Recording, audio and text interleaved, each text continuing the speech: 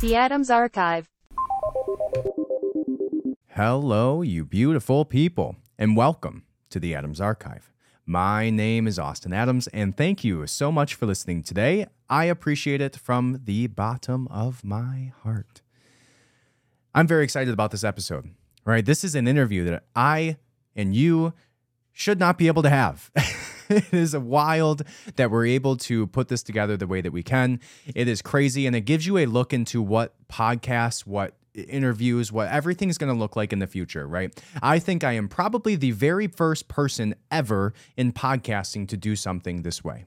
All right, if you know anybody else, let me know, but I'm fairly positive I'm the only dude crazy enough to put this all together in this way and come up with this idea. So I hope you enjoy it. I know I'm excited. I have so many exciting episodes coming up that are under this format. So without further ado, today we are going to be interviewing Mr. George Orwell.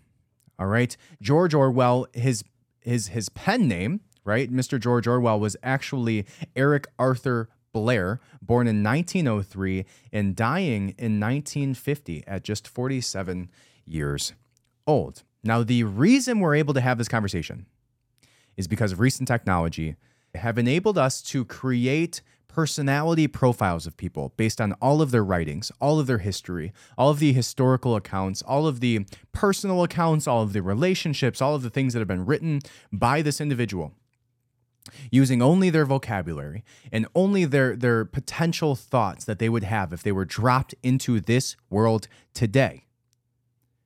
So, we are going to be going into surveillance state. We are going to go into modern technology and surveillance through modern technology and social media platforms, social credit scores, all of the dystopian things that George Orwell himself called out way prior to even the possibility of it happening being there. Now, little did he know that he would be brought back to life and interviewed by none other than myself today about the things that are happening around us. Social credit scores, digital currencies, all of the surveillance that's happening, right? All of and what's crazy to me, and we'll probably get into this a little bit later, is you drive down the highway, there's a video camera in every quarter mile of a major highway, every quarter mile, recording everything that you do, right? Surveillance is all around us all of the time.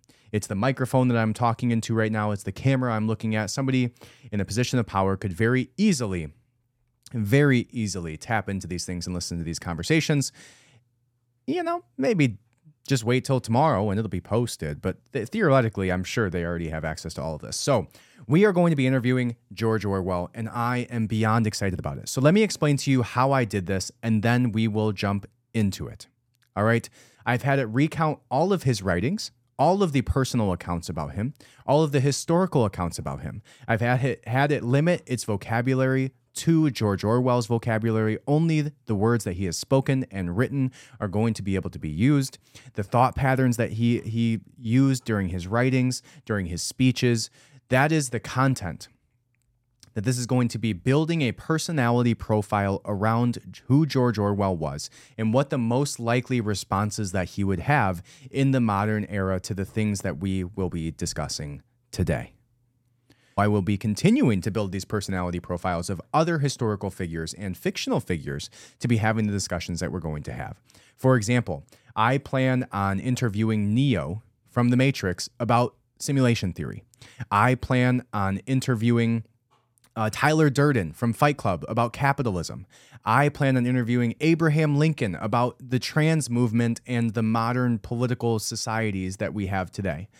I plan on having so many freaking amazing, unbelievable conversations with these people, building personality profiles around all of them so that they give the response that is most likely what this individual would give. Now, you are George Orwell. Let's jump into it.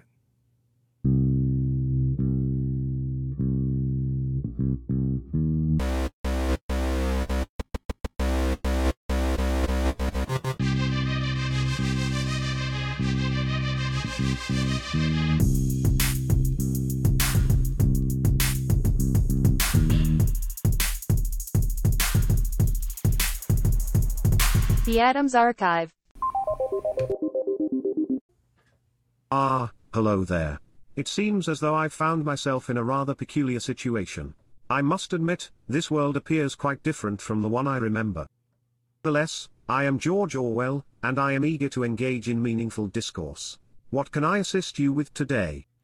Good afternoon, Mr. Orwell. My name is Austin Adams. It's very nice to meet you as well. And today we're going to be having a discussion with the Adams Archive. And I know you just woke up here and it's probably a little weird, but I want you to give the best takes that you have on the questions that I ask you. First, can you briefly introduce yourself to the audience, touching upon your early life and the factors that influenced you to become a writer? Then, can you give a brief synopsis of your most famous works, what they were about, the themes and topics that they touched on, and how they impacted the world as we know it today? Good afternoon, Mr. Adams. I am pleased to meet you, and I look forward to our discussion. Regarding my early life, I was born as Eric Arthur Blair in Motihari, India, on June 25, 1903. Father was a British colonial civil servant, and my mother was from a family of Anglo-French descent. I was brought up in England, where I attended St. Cyprian's School and later Eton College. My experiences at these schools contributed to my disdain for the English class system, and the injustices I perceived within it. I joined the Indian Imperial Police in Burma, but I resigned in 1927 to pursue writing. As for my most famous works, there are two that stand out, Animal Farm and 1984. Animal Farm is an allegorical novella that examines the dangers of totalitarianism through the story of a group of animals who rebel against their human farmer. Animal society quickly devolves into a dictatorship under the rule of the pigs, illustrating the corrupting influence of power and the ways in which revolutions can betray their original ideals. 1984, on the other hand, is a dystopian novel set in a world where the totalitarian regime of the party, led by Big Brother, maintains constant surveillance over its citizens. It follows Winston Smith, a low-ranking party member who begins to question the regime's oppressive tactics. The story explores themes such as propaganda, surveillance, and the manipulation of language to control the population. Works have left a lasting impact on the world, as they continue to be studied and discussed for their exploration of power, control, and the dangers of totalitarianism. Serve as cautionary tales, urging us to remain vigilant, and to safeguard our freedom and individuality. Very interesting. Thank you for that brief synopsis. Now, as the author of some of the most significant works in modern literature, like 1984 and Animal Farm that you mentioned, what inspired you to write these dystopian novels? And how did the political climate at the time influence your work? Yeah, I know that you mentioned school and how that contributed to your disdain for the English class system, but can you elaborate a little bit more on your inspiration? Like, how did you even go about coming up with the ideas of 1984? It just seems so ahead of its time to be able to predict so much of what we're dealing with today. So, now we wait on Mr. George Orwell to formulate his response. My experiences and observations of the political climate during my time played a significant role in inspiring me to write Animal Farm and 1984. While my disdain for the English class system, and my experiences in Burma shaped my worldview, it was my experiences during the Spanish Civil War and my observations of the rise of totalitarian regimes, such as those led by Stalin and Hitler, that influenced these works. I volunteered to fight in the Spanish Civil War because I believed in the cause of the Republican side, which sought to defend democracy against the rise of fascism. My time in Spain exposed me to the darker side of the left-wing politics as well, particularly the manipulation of truth and the suppression of dissent by the Soviet-backed communists. Disillusionment informed my writing of Animal Farm as an allegory for the dangers of totalitarianism and the corruption of revolutionary ideals. For 1984, the inspiration came from my growing concern over the political trends I observed in the post-World War II world. I saw a world divided into superpowers, each seeking to control and dominate through surveillance, propaganda, and the manipulation of history and language. It was, in part, a reaction to the oppressive nature of these regimes, as well as a warning about the potential future if these trends were left unchecked. In essence, both works were born from my desire to caution humanity about the dangers of totalitarianism, and the need to protect our freedom, individuality, and truth. Aspects of 1984 may seem prescient. I believe that the novel serves as a warning rather than a prediction, urging us to remain vigilant in safeguarding our liberties.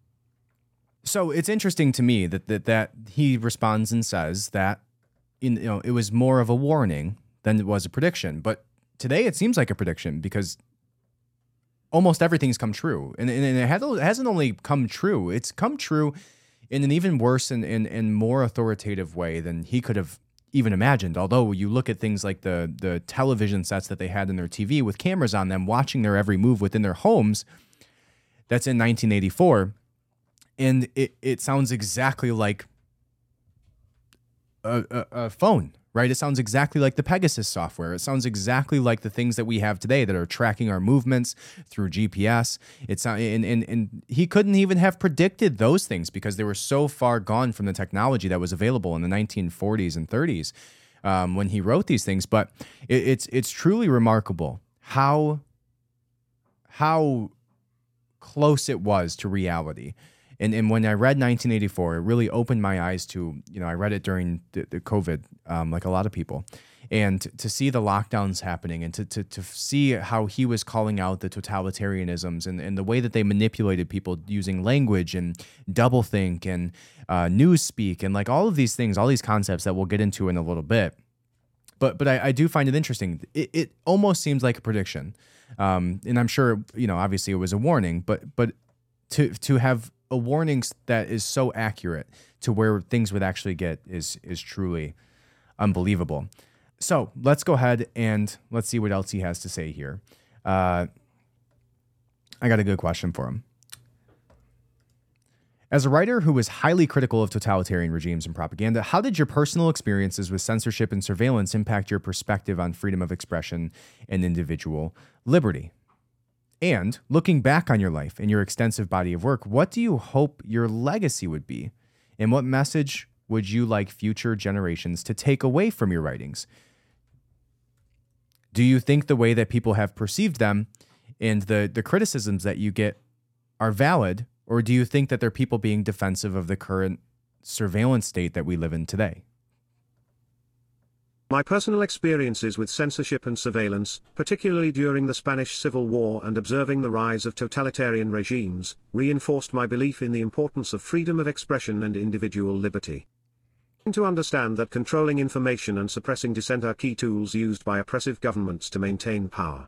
This understanding informed my work and fueled my desire to expose and critique these tactics. My legacy, I would hope that my work continues to serve as a reminder of the importance of defending our individual liberties and freedom of thought. I believe that it is crucial for future generations to remain vigilant against the encroachment of totalitarianism, and to stand up for the values of democracy and free expression. Regarding the criticisms of my work and the current surveillance state, I understand that people may have differing opinions on the extent to which my writings apply to present-day situations. However, I would argue that the core themes of my work, such as the dangers of unchecked power and the importance of preserving individual liberty, remain relevant regardless of the specifics of contemporary society. My hope is that my work will continue to provoke thought and discussion about these important issues, fostering a spirit of critical inquiry and inspiring people to stand up for their rights and the rights of others. Through open discourse and a commitment to the principles of freedom and democracy that we can best protect ourselves from the dangers of tyranny and oppression. Interesting. So, to me, what he's saying here is let's just touch on it from the beginning and kind of go back over and comb through what his response was. My personal experiences with censorship and surveillance, particularly during the Civil War, the Spanish Civil War, and observing the rise of totalitarian regimes, reinforced my belief in the importance of freedom of expression and individual liberty. I came to understand that controlling information and suppressing dissent are key tools used by oppressive governments to maintain power. So let's ask him a question about that, because I'd like him to elaborate, and I'd like him to look at today's world and give me his opinion on what his perspective would be today. How does he think that his writings and his thoughts and themes apply to modern surveillance? So let's ask him. Thank you for that detailed account. I appreciate it. Now, if you could touch on a little bit, you mentioned that you came to understand that controlling information and suppressing dissent are key tools used by oppressive governments to maintain power. Can you touch on today what you see that aligns with what you saw then? What are the themes that you saw and wrote about within your books that you see playing out in front of us in the world as we know it today? And what are your thoughts on the way that our governments and the overreach that they had during COVID and the surveillance that they have through our phones and social media, how would you view what is going on and how our government is approaching governing the United States today? In today's world, I observe several concerning trends that align with the themes explored in my works. The rapid development of technology, while offering many benefits, has also provided governments and corporations with unprecedented abilities to monitor and control information. Widespread use of social media and the reliance on smartphones have made surveillance more pervasive than ever, and the line between privacy and the public sphere has become increasingly blurred. Response to the COVID-19 pandemic has brought forth new challenges in striking a balance between public health and individual liberty. While I acknowledge the need for decisive action in the face of such a crisis, I would caution against the potential for governmental overreach in the name of public safety. Introduction of emergency measures and increased surveillance, if left unchecked, can be used as a pretext to erode civil liberties and consolidate power. In addition to surveillance, the manipulation of information and the suppression of dissent continue to be tools employed by those in power. The rise of misinformation and the polarization of public discourse have led to a fragmented society, where truth is often sacrificed for political expediency.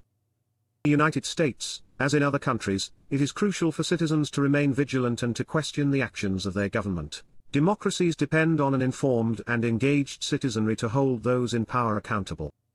I urge people to foster a spirit of critical inquiry, to demand transparency, and to stand up for their rights and the rights of others. By doing so, we can help ensure that the values of freedom and democracy prevail over the creeping influence of totalitarianism. Now, one thing that you said that really stuck out to me there was that, let me see if I can find your statement here, is that the manipulation of information and suppression of dissent continue to be tools employed by those in power. The rise of misinformation and the polarization of public discourse have led to a fragmented society, where truth is often sacrificed for political expediency. That is a very powerful statement, and I think we can dive into that a little bit further. What do you think about the term misinformation, right? Talk about the newspeak that was created to dumb people down within 1984. There's been so many terms that have been reformulated over the last several years. But one of them that has become very popular is the idea of misinformation or malinformation, which seems to me to be even worse. But misinformation being the idea that somebody holds truth and they can determine what is true for everybody. Right now, truth should be as simple as a mathematical equation, but it seems to be weaponized against the people of America today. Right, it seems to be utilized in a way that somebody who holds more weight in their online platform is going to win out on what is considered misinformation or what is considered fact. There is even something today called a fact checker. Can you speak on all this and give me your opinion? The term misinformation is indeed a troubling one, particularly when it comes to the ways it can be weaponized by those in power. In 1984, I explored the idea of newspeak, a language designed to limit the range of thought and to manipulate people's understanding of reality. Orwell demonstrates how controlling language and information can lead to the suppression of dissent and the erosion of individual freedom. In our present-day society, the concept of misinformation has taken on new dimensions. With the advent of social media and the internet, the flow of information has become more rapid and less regulated than ever before. This has led to an environment in which falsehoods can spread with alarming speed, and where the lines between truth and fiction have become increasingly blurred. The rise of fact-checkers and the efforts to combat misinformation are, in theory, a commendable attempt to maintain the integrity of information. However, the danger lies in the potential for these efforts to be co-opted and manipulated by those with vested interests. Crucial to consider who is determining what constitutes misinformation, and to question the motives and biases that may be driving these determinations. As a society, we must be cautious not to allow the concept of misinformation to be used as a tool for silencing dissenting voices or for controlling the narrative in ways that serve the interests of the powerful. We must remain vigilant in our pursuit of truth, and be wary of the ways in which language and information can be manipulated to shape our understanding of the world. Responsibility lies with each individual to critically evaluate the information they encounter and to be discerning in the sources they trust. By fostering a spirit of inquiry and skepticism, we can resist the forces that seek to control our thoughts and uphold the values of free expression and open discourse. You're right. It does seem weird that, to me, that anybody should be able to hold the key to truth, right? The idea that anybody holds the real truth seems to be corruptible in its essence, right? Wouldn't anybody, when given the idea that I determine what reality is by the fact-checking article like Snopes that they put out, and that everybody else is going to follow suit as a result to that article, and that now that is held as truth, to me, is always going to be followed by corruption, is always going to be taken advantage of by authoritarianism and by a regime of totalitarianism, and is just going to further lead us down the hole in which you wrote about. So I guess my next question is, compared to 1984, do you believe that the current state of our governments and corporate opportunities for surveillance are greater than what you believed in 1984? Or do you think that our current surveillance state, the overreach that the government has through social media platforms and spy software like Pegasus, and through the video cameras on highways and parking softwares that track your license plate number, do you think that we are in a better or worse off state than the main character in 1984? And if so, please explain your answer. The current state of surveillance has, in many ways, surpassed what I envisioned in 1984. The proliferation of technology, including social media platforms, video cameras, and tracking software, has created an environment in which surveillance has become more widespread and invasive than I could have imagined when writing the novel. In 1984, the state maintained control through a combination of surveillance, propaganda, and the manipulation of language and history. Today, while we do not face the same monolithic, oppressive regime as depicted in the novel, the potential for intrusion into our personal lives is arguably greater than ever. Tools of surveillance are more sophisticated, and the information gathered can be stored, analyzed, and utilized in ways that were once unimaginable. That being said, there are key differences between the world of 1984 and our present reality. In many democratic societies, we still have the freedom to express dissenting opinions, access a variety of information sources, and engage in open discourse. The threats to our privacy are indeed substantial. We have not yet reached the level of pervasive control and oppression depicted in the novel. It is essential that we remain vigilant in defending our rights to privacy and individual liberty. By demanding transparency, accountability, and legal safeguards, we can work to protect ourselves from the erosion of our freedoms and the encroachment of a surveillance state. Our current situation may, in some ways, be more complex than what I imagined in 1984, we still have the power to shape our future and to resist the forces that seek to control us. Interesting. So George Orwell seems to believe that the surveillance state that we live in today is far worse than he could have ever imagined.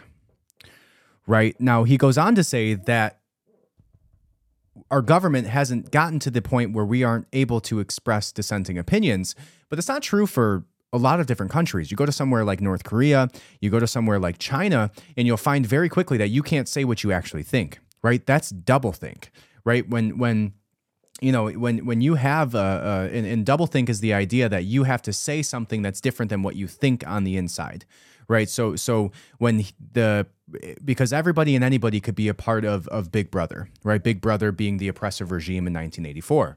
So when we're talking about these things, there's so many concepts in things that came true, right? Doublethink, right? The way that doublethink has worked in today's world is through social media platforms, right? If you say something that violates guidelines. Now they've come back a little bit on social media, like Instagram and stuff has stopped so much shadow banning, pulling different videos and taking them off for good, and so they've since Twitter was purchased, they've kind of come off of that a little bit, but not much. what I've noticed is the way that the sneaky way that that Instagram is now shadow banning people is not through the account itself. It's through the audio of the videos. I posted 2 particular videos that were doing really, really well, 230 something thousand views in just a few days. And it was about how Disney was grooming children by almost more than 50% of shows having a theme where the uncle was somebody that the child confided in with secrets, right? And statistically speaking, the uncle is the person most likely to sexually abuse children in a family relationship. At least a family member is, right? So keeping secrets is not a safe thing to do in a family, right? You shouldn't be able to teach a child that keeping a secret from an uncle or from your parents with your uncle is okay. But that audio got removed within just a few days at 230,000 views as this video started to get crazy amounts of traction. Now, the audio was removed for almost 3 to 4 weeks until it was suddenly returned yesterday. I had another video that was going crazy about the financial collapse, right? Discussing how if 3% of people pulled their money out of the banks, that the entire banking financial system would collapse.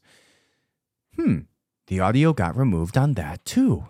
Crazy. So Instagram is no longer shadow banning as many people, is no longer banning as many accounts because I was shadow banned for 9 months. The first 3 months of my Instagram account, I grew like 40,000, 30,000 people.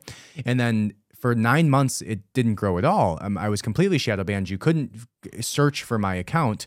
It wouldn't even come up because I called out Hunter Biden for participating in Burisma and having shell companies that he was taking in money and paying off his father for peddling his influence for. So I got completely shadow banned for 9 months. You could not search my account. Now, that's since been removed, and thank God, I'm so happy that Big Brother allows me to speak on Instagram now again, and I can grow my platform again. But they're doing it in different ways, and now they're doing it by removing your audio. Instagram is removing your audio to shadow ban your videos now, not your account. And that is how they are silencing people, right? So it's a little bit different than it was, but they've found ways to do it, right? So let's see what George Orwell thinks about that.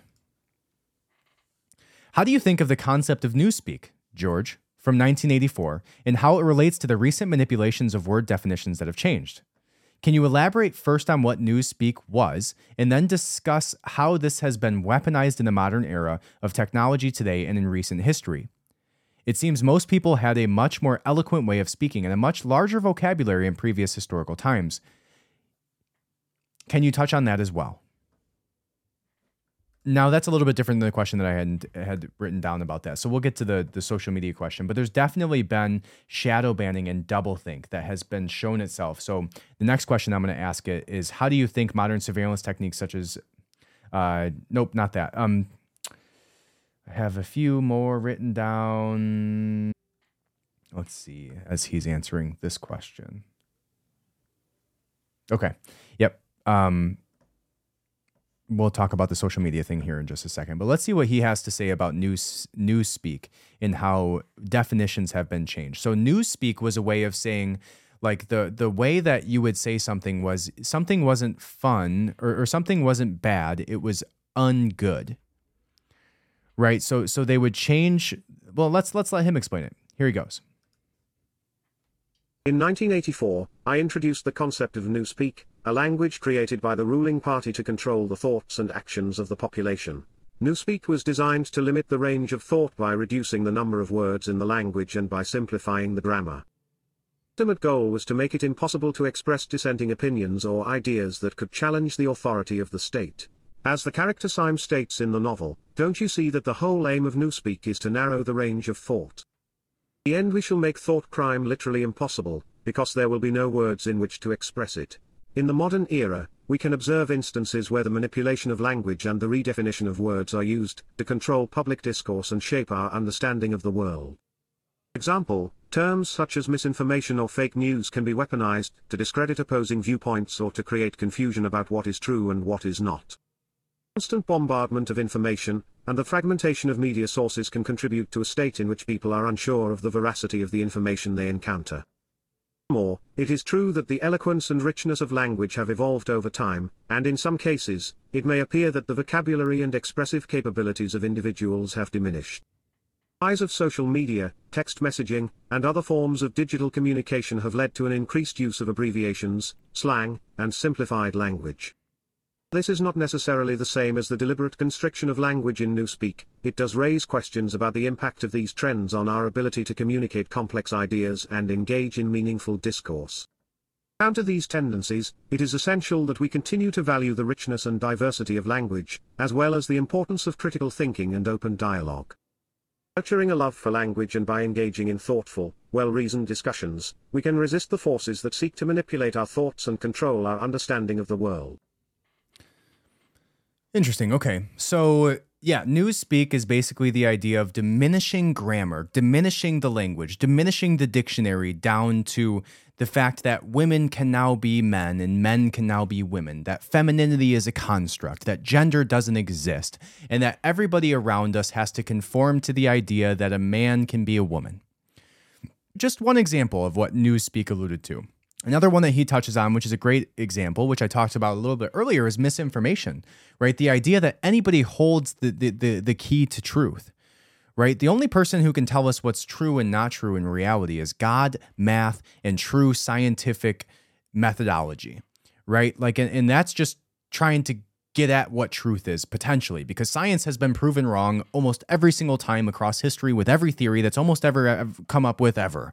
And almost everything that we know about science today is going to be proven wrong in the future. And maybe that's ebbs and flows. And maybe in ancient Egypt, right, there's a quote by Carrie Mullis, the Nobel Prize award-winning creator of the PCR testing, right? And it wasn't originally meant for things like COVID, but he created PCR testing, and the quote that he said was that, imagine being the smartest scientist in ancient Egypt, the smartest mathematician, the most intelligent and brilliant person. You knew nothing according to today's science. You were wrong completely about everything, but imagine the confidence level you had in what you knew. Now imagine the confidence level that people in our society and culture have today in our math, in our science, and it's going to be absolutely proven wrong. String theory, gravity, whatever it is that you want to choose and pick from what we know of science today, that are Newton's laws, that are whatever, they could very well be proven wrong very, very shortly in the future. Right. And so when you talk about things like misinformation, what's true today to Snopes may very well be wrong 6 months from now, as we found out with the COVID vaccine. Right. What we think to be true today, that we were told that it was misinformation if you said that you could still spread COVID with the vaccine. Right. Well, we know that that's now true. Right. What was misinformation yesterday is true today, and that will continue to happen and happen and happen. So the word misinformation is a fallacy. It's a logical fallacy to say that you know what is to be true right now, especially on anything that just came out, right? You look at Snopes and you're going to find 1,000 articles that came out in the last 3 weeks, right? How quickly can you determine what's truth, and how much evidence do you have, and how much scientific theory did you use, and how did you get there, and what's the empirical evidence, and what was the formulation that you used to find that out? And who the fuck are you to say that what you're saying is factual, let alone to shut down my business as a result of that? Right? So misinformation is horseshit. It's a bullshit word that they created to manipulate thought and tell you that what you know to be true is wrong, regardless of how much information you have, regardless of the fact that you can take this antiviral drug and COVID seemingly goes away, right? When you can not take a vaccine and get actual immunity, right? Newspeak is eliminating the idea or changing the definition of herd immunity. It's changing the definition from, a population who had immunity as the result of anything to only people who are vaccinated. Now it's just vaccination percentage is what herd immunity is. And before, it was the amount of people that got COVID and now have antibodies that are stronger than getting the vaccine, right? So how does anybody tell me that what I'm saying is misinformation if almost everything that has ever been proven or believed to be fact prior to science and math and every other way that we have to determine what truth is. Now you can tell me exactly what's truth at all times, right? That is Big Brother at its finest. So back to our original question, right? Talking about shadow banning, talking about actual banning, talking about social media and online censorship, talking about, those types of things. Let's ask a question about that. So, here we go. George, can you tell me what your thoughts are on the idea of modern day censorship? Things like shadow banning through social media, things like actual banning, things like the way that they manipulate videos and other things in a way that they can tell you what is fact and what is fiction. And if you are wrong, they're going to put a misinformation label under your video. And here's context on YouTube. Can you tell me your thoughts on the idea that people now let's even touching on doublethink, right? Can you first explain what doublethink was in 1984? And then can you touch on how somebody today would censor their actual thoughts on social media and then think something differently when they post something elsewhere in fear of being shadow banned and losing their platform on social media? Can you talk about that and doublethink and what your thoughts are on that and if it's related and any other thoughts you have on it as well? Doublethink, as described in 1984, is the ability to hold two contradictory beliefs or thoughts in one's mind simultaneously and to accept both of them as true. Psychological mechanism employed by the ruling party to ensure the complete loyalty and obedience of the population. Through doublethink, individuals can accept the party's version of reality, even when it contradicts their own experiences or knowledge. The ultimate goal of doublethink is to suppress independent thought and maintain the dominance of the state. In today's world, we can observe instances where people may engage in a form of self-censorship or doublethink, particularly in the context of social media. Individuals might choose to present a certain image or persona online, even if it does not fully align with their true beliefs or feelings, out of fear of backlash, criticism, or even loss of their online platform. Self-censorship can be driven by the knowledge that expressing dissenting opinions or controversial ideas can lead to negative consequences, such as being shadow banned, deplatformed, or labeled as a purveyor of misinformation. The modern form of self-censorship, while not exactly the same as the doublethink described in 1984, does share some similarities in the sense that it involves the suppression of one's true thoughts and feelings in order to conform to a perceived standard or expectation. The pervasive influence of social media, and the potential for public scrutiny and judgment can create a climate in which individuals feel compelled to present a carefully curated version of themselves, rather than expressing their genuine beliefs and opinions. Consequences of this self-censorship can be detrimental to the free exchange of ideas and open discourse that are essential to a healthy, democratic society. In order to resist this trend, it is important to foster a culture of open dialogue, where individuals feel comfortable expressing their thoughts and engaging in constructive debate without fear of retribution. Defending the principles of free speech and intellectual freedom, we can work to counteract the forces that seek to control our thoughts and shape our understanding of the world. Interesting. Okay. So his idea and thought on that was like, they're very, very similar, right? The way that you would self-censor yourself on social media is very similar to the idea of doublethink, because the what you're doing there is you're putting out something specific as identifying who you are and what you believe, but then actually believing something different. Right. So when we're talking about doublethink and we're talking about social media censorship, the only reason that they're doing the censorship thing, right? They didn't ban me from social media forever. They wanted to punish me. They wanted to punish me for saying something that they didn't like.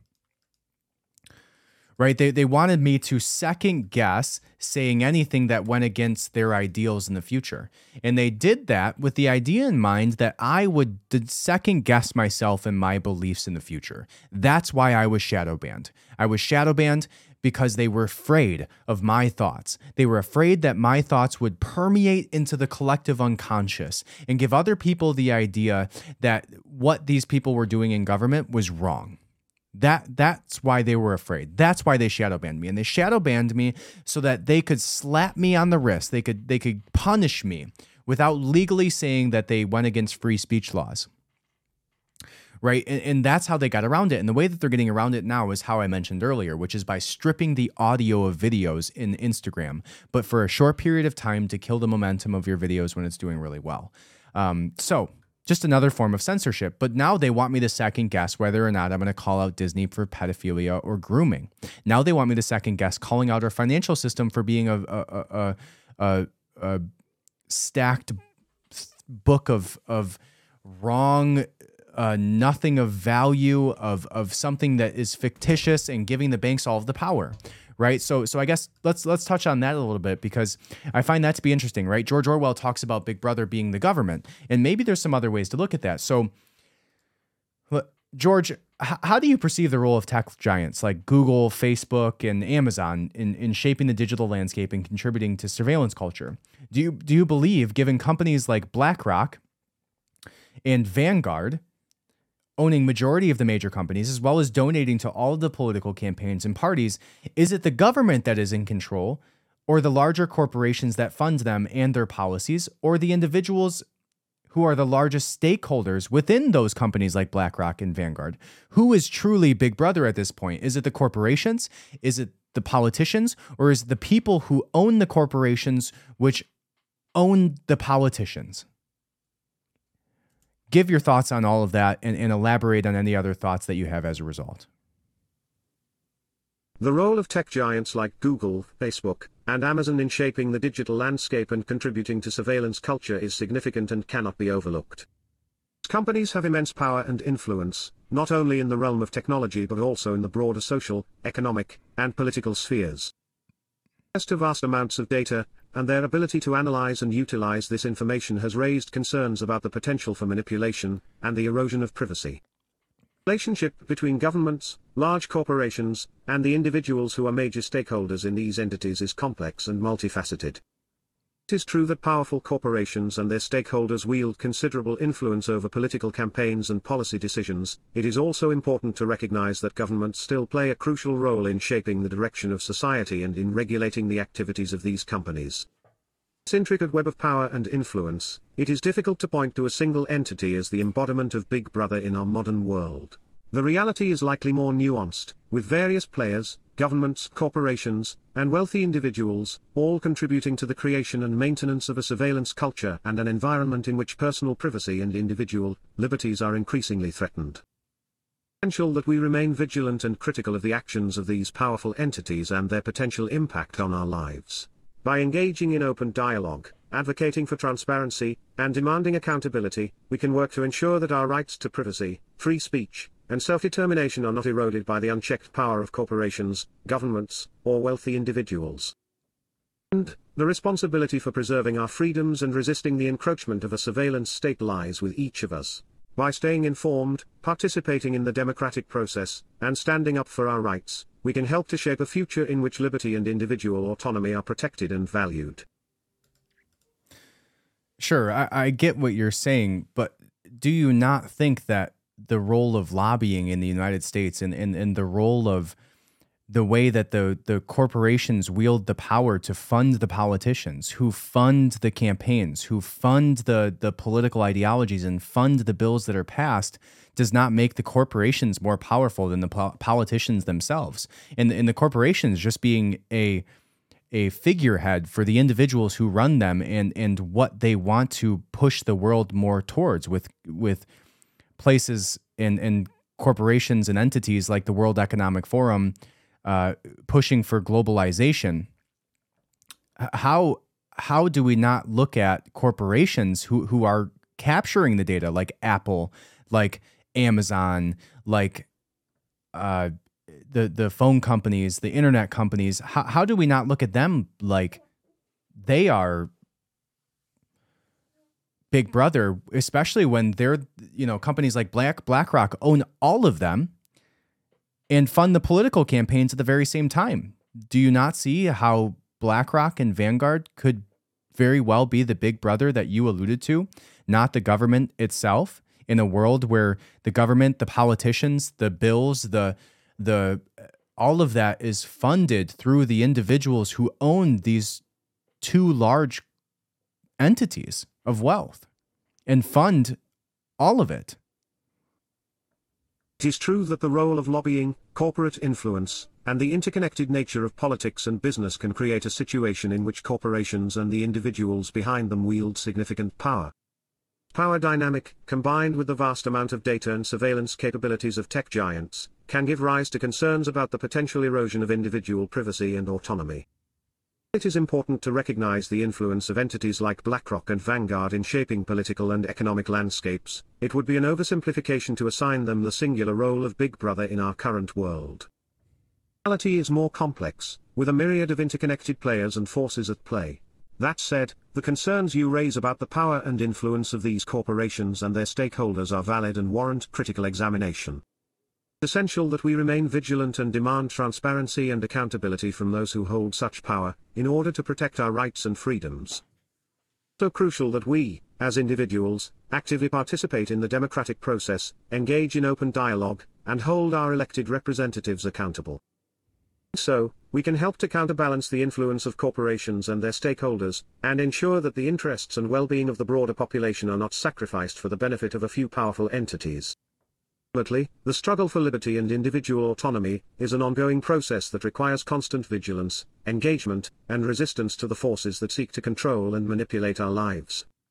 Working together and standing up for our rights, we can build a future in which the power of corporations and the wealthy few is balanced with the needs and aspirations of the many.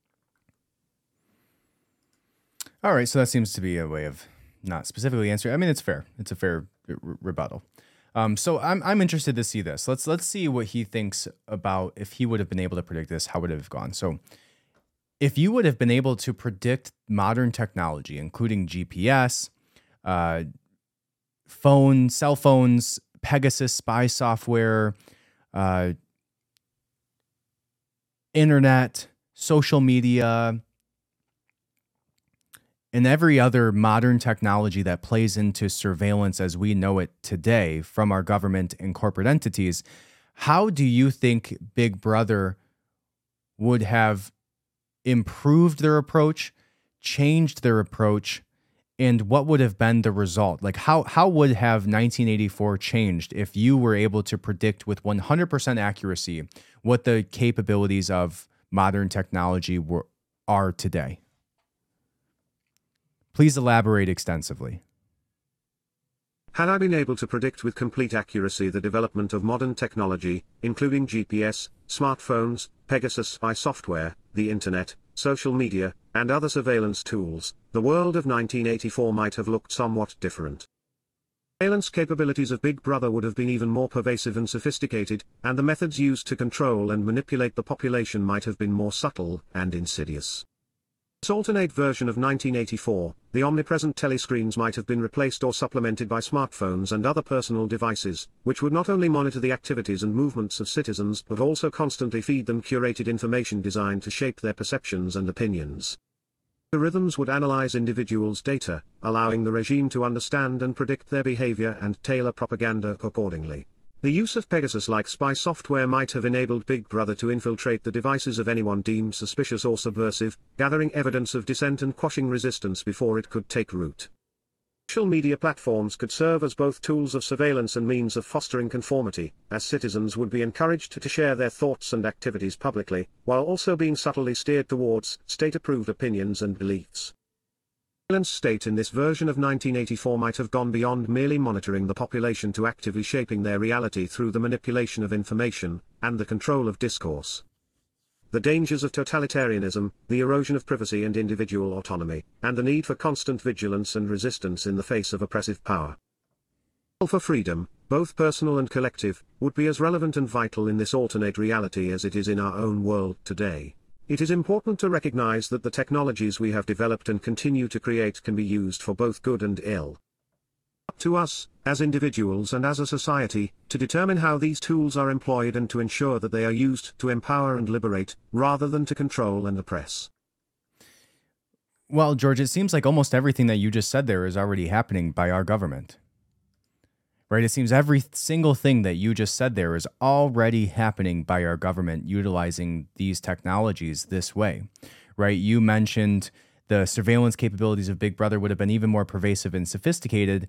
But are our governments not already replaced the omnipresent telescreens with cell phones, currently monitoring our activities and movements, constantly feeding them curated information designed to shape our perceptions and opinions?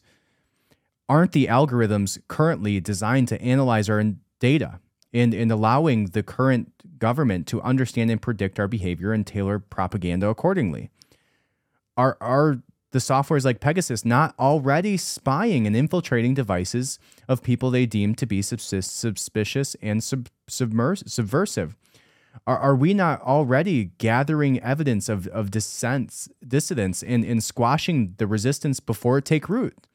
Are they not already using social media platforms to serve as tools of surveillance and means of fostering conformity? It seems like every single thing that you just stated there is already happening by our government, and they are leveraging this technology this way. What are your thoughts on that? Do you think that there would be anything different done by the government of 1984 compared to what our current government is leveraging these platforms for already? It seems like everything that you said is already being utilized that way. Please elaborate on this thought and respond extensively.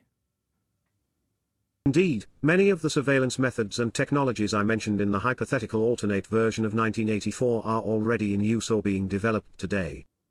Comparison between the dystopian world of 1984 and our current reality is meant to highlight the potential dangers and concerns associated with these technologies and their use by governments and corporations.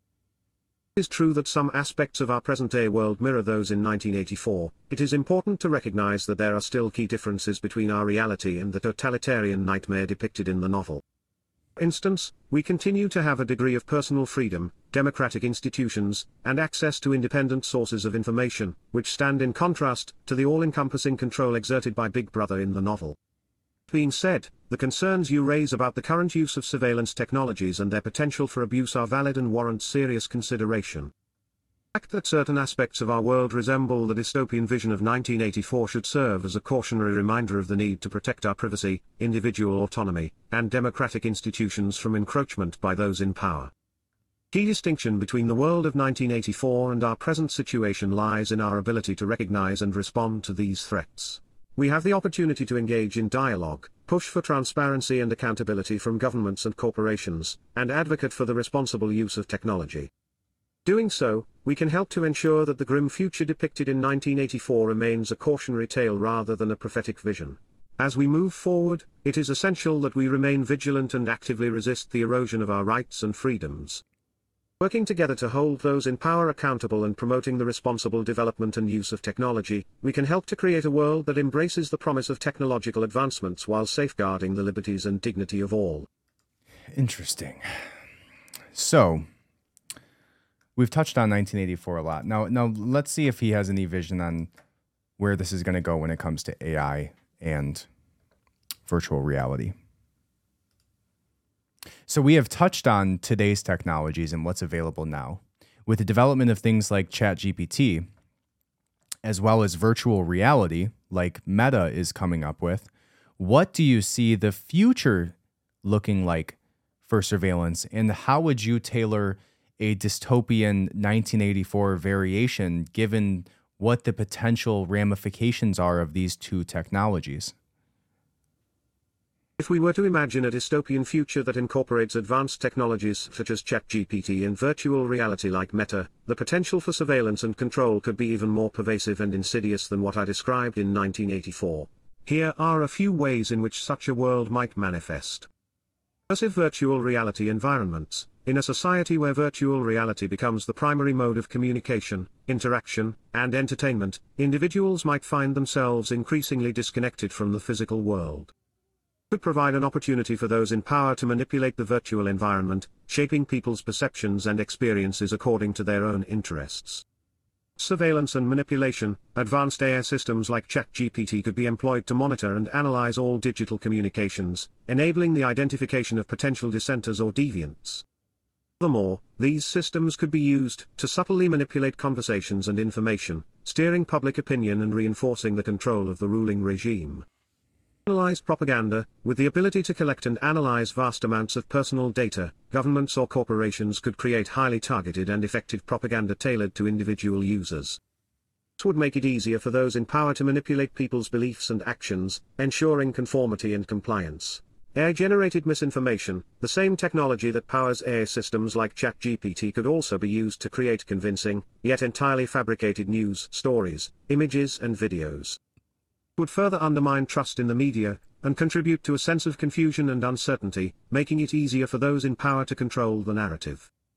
Constant surveillance and monitoring. In a world where AI and VR technologies are integrated into every aspect of daily life, individuals could be subjected to near-constant surveillance, both in the physical and virtual realms. Give those in power unprecedented access to personal information and the ability to monitor and control the populace on a granular level. The potential consequences of these emerging technologies should not be taken lightly. We must remain vigilant and advocate for the ethical development and use of AI and VR technologies, ensuring that they serve to empower and uplift humanity rather than entrenching systems of oppression and control. So I guess given that answer and given what the opportunities are for the future and what the current state is of our technology, what are your thoughts? How would you even operate in today's world to protect yourself, your freedoms, and your privacy, given the state of modern technology? Would you have a social media? Would you have a cell phone? Would that not be giving in to the telescreen vision that you were so afraid of? How would you operate in today's modern environment and in the potential environments in the future? Do you think it would be different from those of your peers? Navigating the modern world and protecting one's privacy and freedom can indeed be a challenge, given the pervasive nature of technology and surveillance.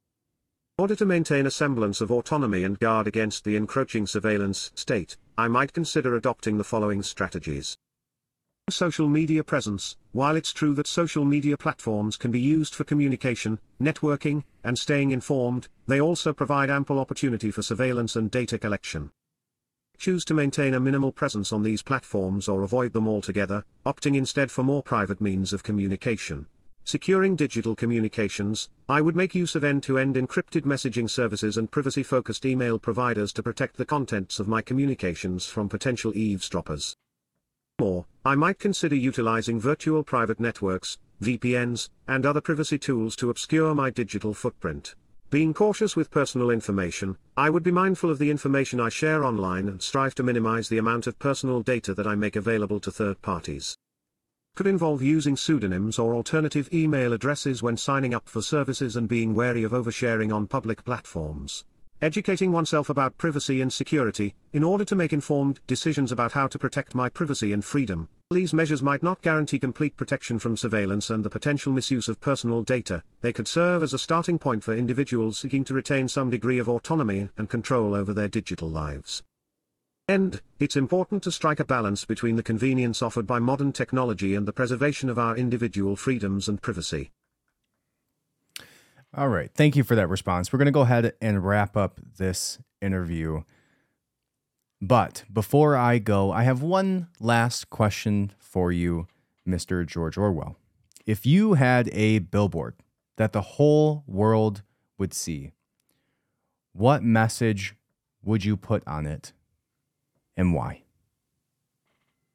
If I had a billboard that the whole world would see, I would put the following message on it: freedom is the freedom to say that 2 + 2 makes 4. This quote, taken from 1984, underscores the importance of intellectual freedom, and the right to express one's thoughts, opinions, and beliefs without fear of censorship or retaliation. In an age where disinformation and manipulation of the truth seem to be increasingly prevalent, it serves as a reminder that defending our right to think and speak freely is vital to preserving the very essence of our humanity. Love it. Thank you so much, Mr. Orwell. I appreciate your time from the bottom of my heart. Thank you for your work with 1984 and the rest of your incredible writings. I hope you have a wonderful night, unless there is anything else you would like to add. Thank you, Austin, for the engaging and thoughtful conversation. I appreciate your interest in my work and your dedication to exploring these important topics. Hope that our discussion has been insightful and that it continues to spark critical thinking and discussions about the state of our society and the importance of individual liberties. If you have further questions or thoughts in the future, I would be glad to engage in conversation once more. I wish you a pleasant evening and continued success with the Adams Archive. And on that note, my friends, I hope you have a wonderful day. I hope we as people stay free. I hope you subscribe and leave a 5-star review. I hope you have a wonderful day. Thank you for listening.